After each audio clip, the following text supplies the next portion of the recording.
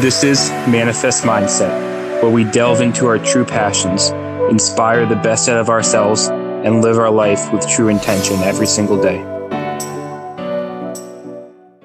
All right, welcome back to another episode of Manifest Mindset. We're here together again with Nick and Bob. We're here for better or worse, my man. Absolutely. Yeah. How are you doing, Nick? Dude, I'm doing well. I just came off a meaningful day in the clinic. I had some awesome patients today. Actually, it was a unique day where no new evals, just all follow-ups over at the sports clinic. It was sweet, man. Saw a lot of progress, some battles for some, but a good day worth fighting. Okay, good. So, productive day. It sounds like you're fired up, doing what you're doing. Over where I'm at, this is the last week of my clinicals. That I'm going to graduate and just start studying for my boards and hopefully pass, and I will pass the boards down the line. So I like it, man. Any last intentions, any last things you want to set forward for finishing out this week of the clinical? No, it's just getting through. It's like I said before, it's a very high volume busy clinic, and just yesterday I was in the middle of just treating 5 patients at once. Oh my goodness. Not me, my friend. Yes, no, it wasn't ideal. My CI and the physical therapy assistant, they were like doing some documentation things, and I was just scrambling around with 5 different patients at once. It was an experience, but I got the reps in. I got to see like different things I don't normally see, so it's good. For terms of exposure, it's good. I think there are some patients that can fit into that, but I don't know. I think it does a disservice. And I might be making a bold statement here, but I think it does a disservice for our profession and for people when that becomes the norm. You know, sometimes we can make exceptions, sometimes we can group them together when it's fitting, but I don't know. I think that we miss too much already. I think that makes it way more likely. Yeah, I agree with that. Like the quality of care, I wouldn't say is necessarily the best, but it's not. I mean, you're still getting the patients moving. You're still getting them to exercise, still getting them to do something rather than nothing. But is it like the best like kind of care we can give? Probably not. If it was more individualized, we could like cater to them more. But it was just me scrambling around, just handing them the things they needed to do, the exercise they needed. But yes. Now, Bob, let me ask you a question about this, and I don't know what the answer is going to be. Do you feel like there are any patients there in that setting that would not have any additional benefit from a one-on-one time in terms of they were getting the exact care they needed? And if so, kind of what % of the patients would you think that was? I mean, I would say like all patients benefit from some one-on-one time, which they do. Like, but I mean, for the classic like total knee replacement where they're progressing well, they're doing their exercise at home like every day. They come into the clinic and they do the same thing, and maybe they're progressed a little bit. But I would say in this clinic around like 50% would be like the demographic.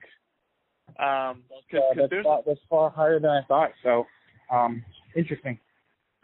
Well, it's mostly just post-op patients that are all doing pretty well. We're just getting them moving, total hips, total knees, things like that. But I think, and because there's just so many of them, I think. Right. I think that there can be something to be appreciated about, having a group, whether it's an ACL rehab class or a group knee replacement or hip replacement class or a group kind of Parkinson's-based class or something like that, where people can see different levels, different comparisons, have more of a social environment with it. So for things like that along the stages, as long as there's an ability to adapt or change to go one-on-one as needed, I think there can be value in those. So I think this is a good point. I know like both of us, we think that, we believe that like one-on-one is, I guess you can say like a higher standard of physical therapy care, providing care to the patients. You get to like see what they're doing. You get to be with them. You get to progress them accordingly. Give them appropriate loading. Do what you need to like get them better more optimally.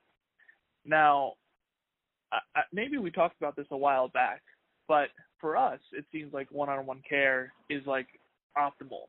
But then for the patient, they don't know what quote unquote optimal is, right?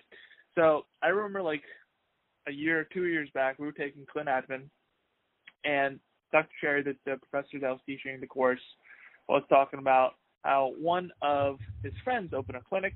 They had marketed that the clinic was one-on-one care. Everybody gets an hour one-on-one with a therapist. It'll be great. The clinician was fired up.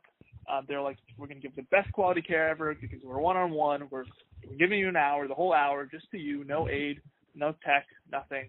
And then he wasn't getting any patients in. And the professor was going on about like how we might view this as something very special, something very unique that not many people actually get.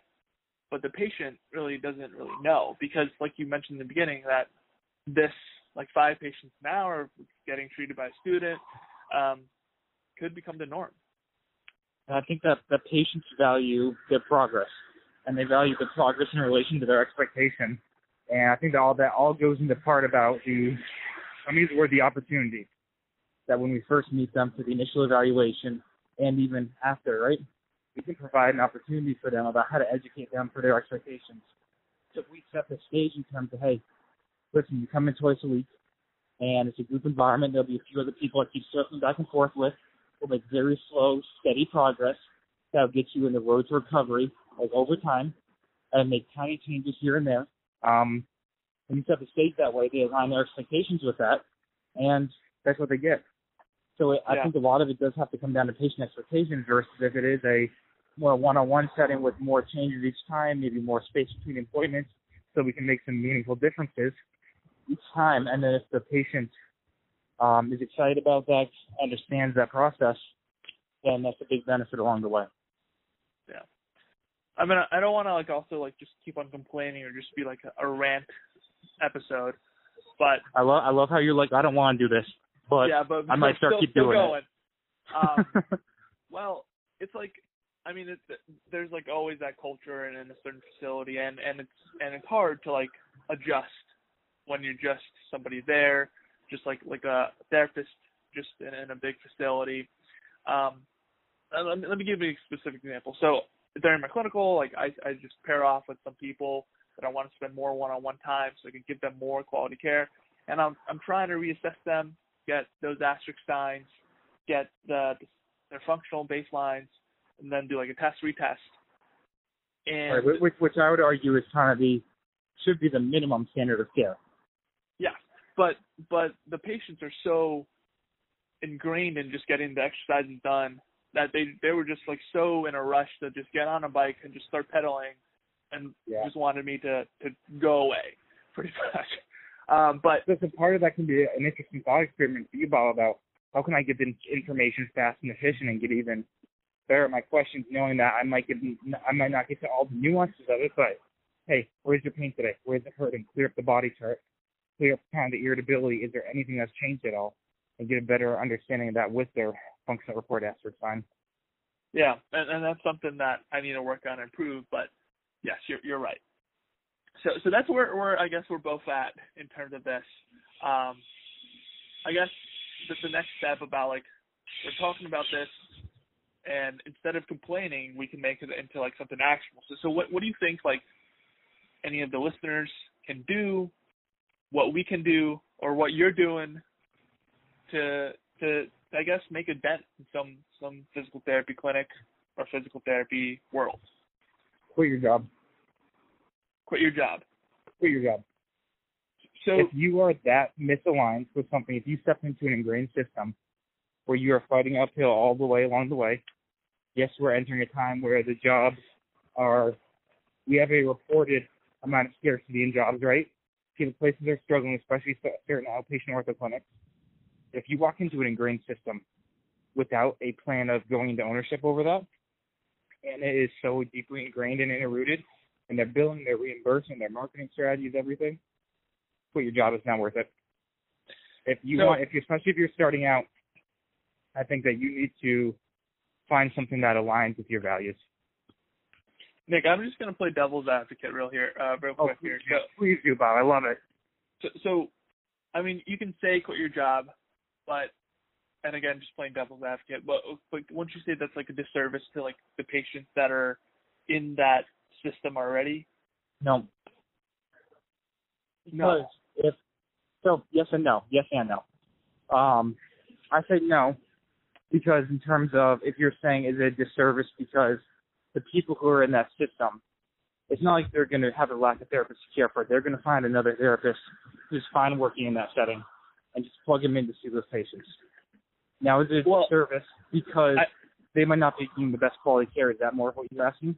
Well, I'm more referring to the patients, like a disservice to the patients that are in that system. So, like, if you were trying to move in, or like you're already in a job like that, at least you're trying your best to provide better care. Sure. But can you do anything else? Like, and of course you may not have the answer. Probably nobody has the answer. Because and to be honest, Bob, my answer is it's not worth it. And that might be a very bold statement. But we talked about how, people with musculoskeletal-based pain, only 8% of them seek physical therapy, right? So we're not competing for all the people within the other clinics. And like you said, unfortunately, it's better than nothing. Where I think I can make a bigger impact than pulling people out of a system or changing a system for the better is instead of altering this, getting in there and shaking things up and riling things up and fighting against resistance, is I would rather create a system of my own or join a system that is better, that I feel ethically aligned with, that can help patients fully. But then I would rather by word of mouth and all these other ways show that my system works. And maybe I get, patients I treat to tell their family and friends about their experience. They contrast that with other therapy that they've had. And we spread the word that way. And that way we'd be a shining example of what's possible versus just pointing fingers and saying this is wrong, even if we do come up with a blueprint for success. Okay. Interesting. Coming into this conversation today, I didn't think we were going to talk about this at all.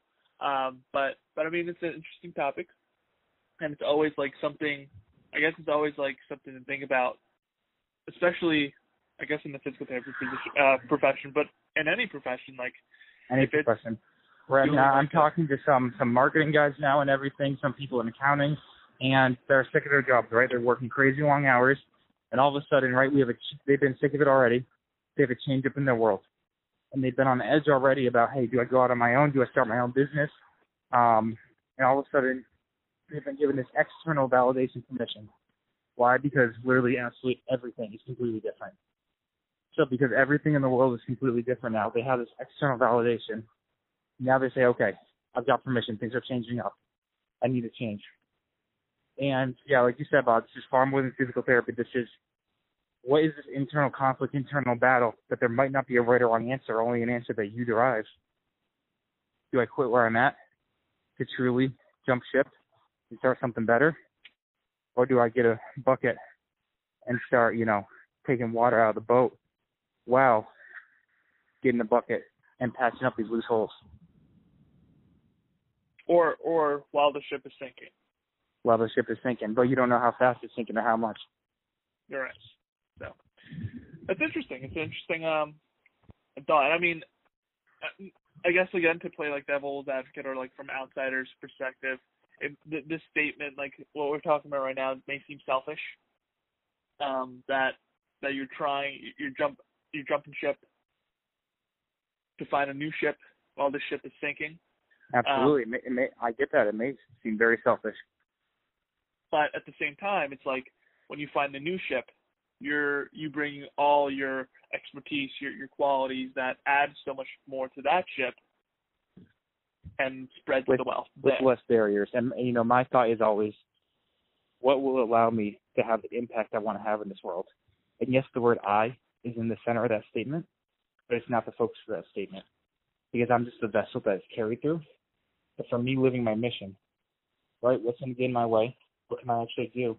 And if I'm fighting uphill just to make a tenth of the impact, that's not time well spent. You're right. You're going to make much more an impact when there's less barriers, when you're driven, and when you're able to help the people you want to help. So that's good. I like that, Nick. That's great. And then you feel like you're on the right track for you as Nick Davis right now?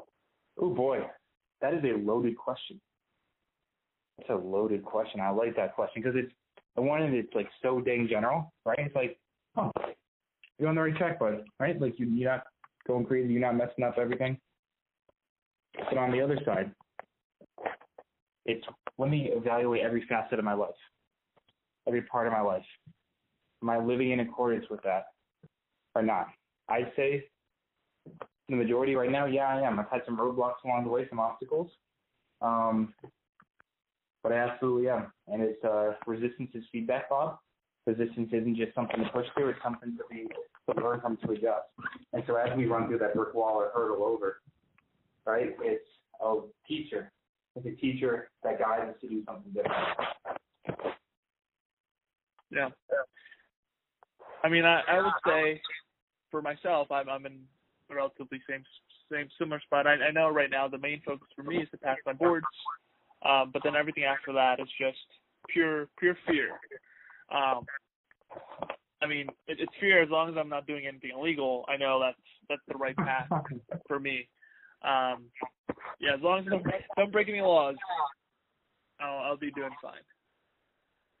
Now, Bob, tell me about this residency, because we haven't had a residency update from you in a while. When are the residency applications due? What's going on with those? When you have interviews? What's the whole process? So I'm applying for the Mackenzie residency. So it's the only one residency that I'm going to apply for. I'm putting all my eggs in one basket. Doesn't seem like a smart idea, but it's where I want to go. You know my next question. That's a very important question. Yep. How many eggs are in that one basket? I would say, for me, so like if I had 10 eggs, 5 of the eggs would be in the basket. Where are the other 5? Where are the other 5? So I mean, I have a plan B. If I don't get into the residency, I have a plan B. Now, do you actually have a plan B? Because 5 eggs and 5 eggs sounds pretty damn equal to me. Yeah, so I mean, either way, I'll be happy with whatever happens. Okay. Tell me more, my friend. So the plan, I applied to the Mackenzie residency.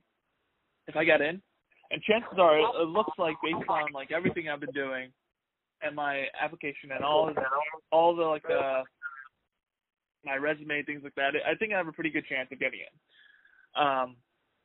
Now, who knows? Maybe like in 3 months when I listen to this, when we record the podcast, who knows what may happen.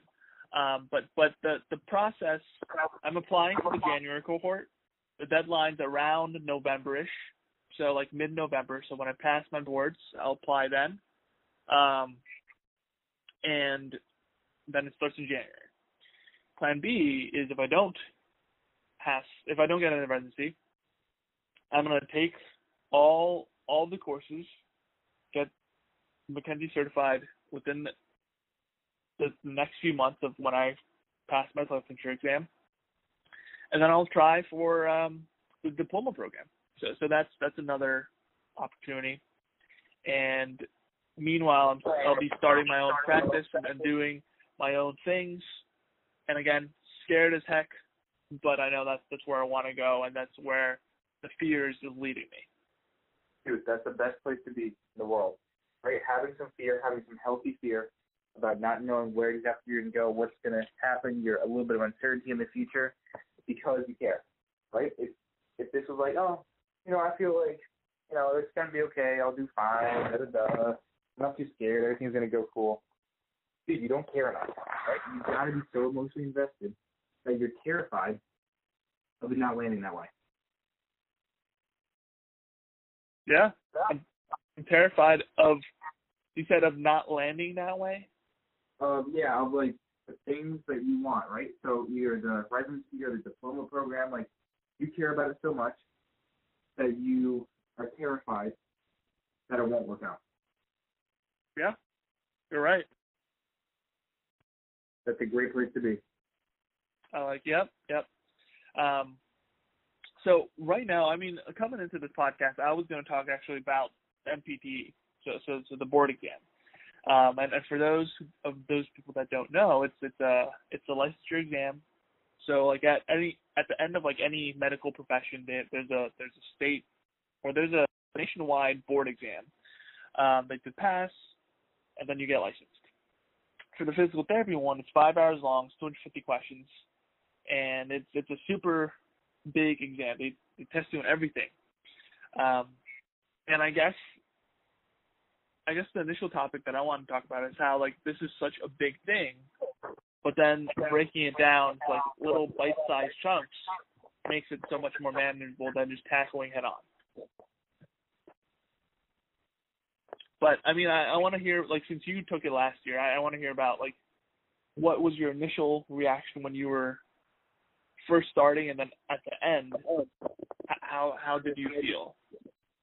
So, first starting the actual test, or first starting like the study in the program? The studying. So like, were you like overwhelmed by like how much things there were because of how big it is? So I was originally going to start my study when I was down in Texas on my last clinical, but I was having such a blast with the clinical, I decided not to. And wait till I got back up in Ithaca. So I was in Ithaca around a week, and I started studying again. And for me, it was a lot. I think it was important for me to talk with other people about, both people who had been through it before, about their experience with it, to see how they pace themselves, but then also to really talk to other people who were my cohort as well studying to take it, to see what their plan was. Not that I have to adapt based on that, but kind of what were the things they were finding that they valued, that they thought were important, and adapt my game plan a little bit. And so, I don't know, I think it came in waves for me. I think initially it was like, all right, let me just cover a ton of ground, right? Let me go broad. And I went through a phase of like, listen, some of this stuff, right, how I study to take the test, it's not updated. It's not necessarily the best research out there. It's not the most clinically based. And so there are some things in there that I'm like, damn, I know that this is the answer to the question for the board. I know this is what I would never do for an actual patient. And that was a tough pill to swallow for me. Okay.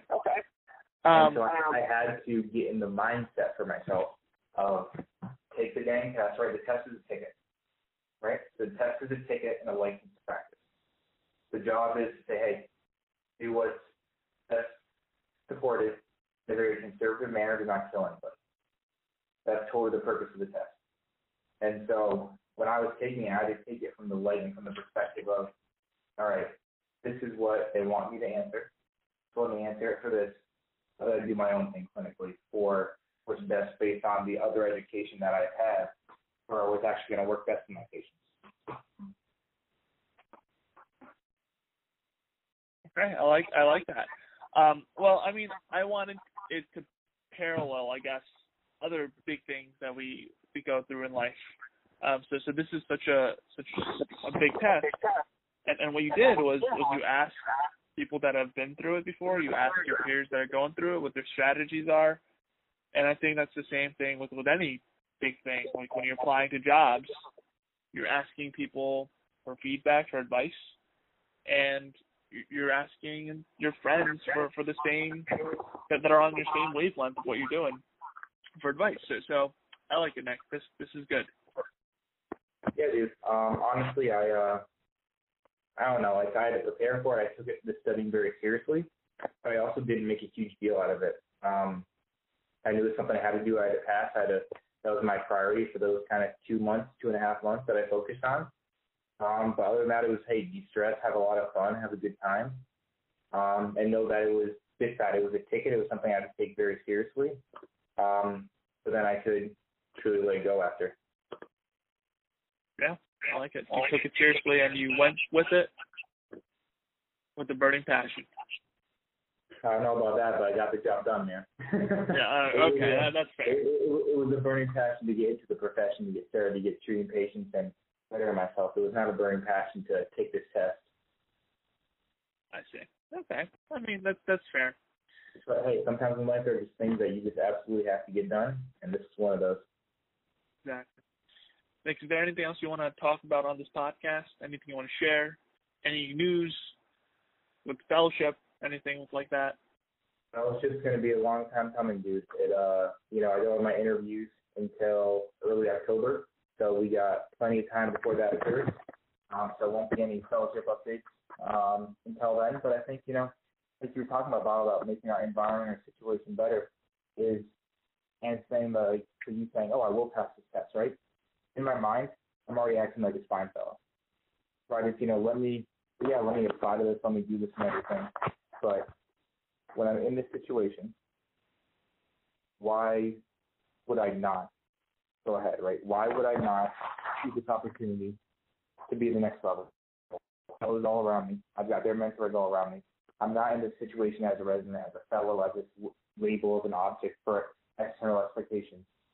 I have an opportunity in front of me that I'm labeled as a resident for a certain opportunity. So let me take absolutely everything I can out of this experience and gain all I can in a breath of knowledge and understanding and deeper intuition with it. And so it's all about taking the opportunity at hand in front of you, not necessarily the one that you thought you were going to get into, but just always evaluating yourself and saying, what can I do to take the next step? What can I do to be a little bit better? And that's what it's all about. I love it. That's great. Nick, you're always motivating as ever. So let's touch upon the accountability piece real quick. Yeah. So last week you just wanted to relax, have fun. It was your last real, weekend, right? We got another course this weekend and everything coming up. So we had so I haven't had an off weekend yet in a while, but it was just kind of having a more relaxed time, knowing that we only have one weekend off in August for the residency and everything. So it was good, man. Just good to take a chill in between times. Definitely needed it. Good. Yeah, and then for me, I've been studying for my boards, and I've been doing pretty well. I mean, every day I've been the hours that I haven't been at my clinical, I've been spent just writing all the notes that are important, that are critical. So I'm pretty happy with that. Pretty happy that I've been pushing, especially since it's so busy at the clinical. So it's been going well. Nice, dude. That's awesome. Yeah, dude. I'm glad you're getting after it. Even later tonight, I've got with my work for the sports gig, we've got a journal club review thing that we're doing online together. So that'll be good. Just kind of bettering our education together, making big strides out there, making things happen. It's always about ways we can leverage things and draw the best out of each other. I was able to have both Evolution and Kaiser. They're going to order a couple maces for the clinic, some lightweight ones. So that'll be sweet having them in there just to kind of, I'll be able to work with patients for those in goal settings and stuff. Crazy pumped for that. Another good opportunity. Wow, that's awesome. Yeah, dude. So it's the little things to look forward to, and just enjoying the journey with my patients, man. It's been fun, and looking forward to. We'll be talking about the time between now and that time, but I've got a big hike planned in 2 weeks, so I'll be a blast. Exciting, yeah. So accountability for me next week, same thing. I want to just really hammer home the studying. Once clinicals are over, I want to study 8 hours a day if possible. Just really making the sole goal passing the board exam. That's my plan, and then I'll check upon next week, and then I'll have more. I guess right now my number one priority is passing the boards, but next week I'll have a more concrete goal of what I want to do once I have more time minus the clinical. Yo. So, do you want to set anything, or you got your hike in 2 weeks? You have your journal club after this. Yeah, so I think that the things I'm already doing, I've already got external accountability for. I mean, I can talk about it already. But this weekend we're having our manual-based course for cervical and thoracic. So then every once in a while, once or twice a month, the residents take turns at our specific location. We're putting on a skills review during our lunch hour. So I'll be doing that this next weekend, putting together some thoracic cervical skills, some handouts and stuff, probably going over some different manipulations. And so that'll be good to do prep for that. Really nothing else to add outside of the things I'm already externally accountable for, which is a heck of a lot right now. So yeah, man, it's gonna be good. It's a good freaking journey to be on. I love it. All right, Nick. I'll see you next week. All right. Well, take care.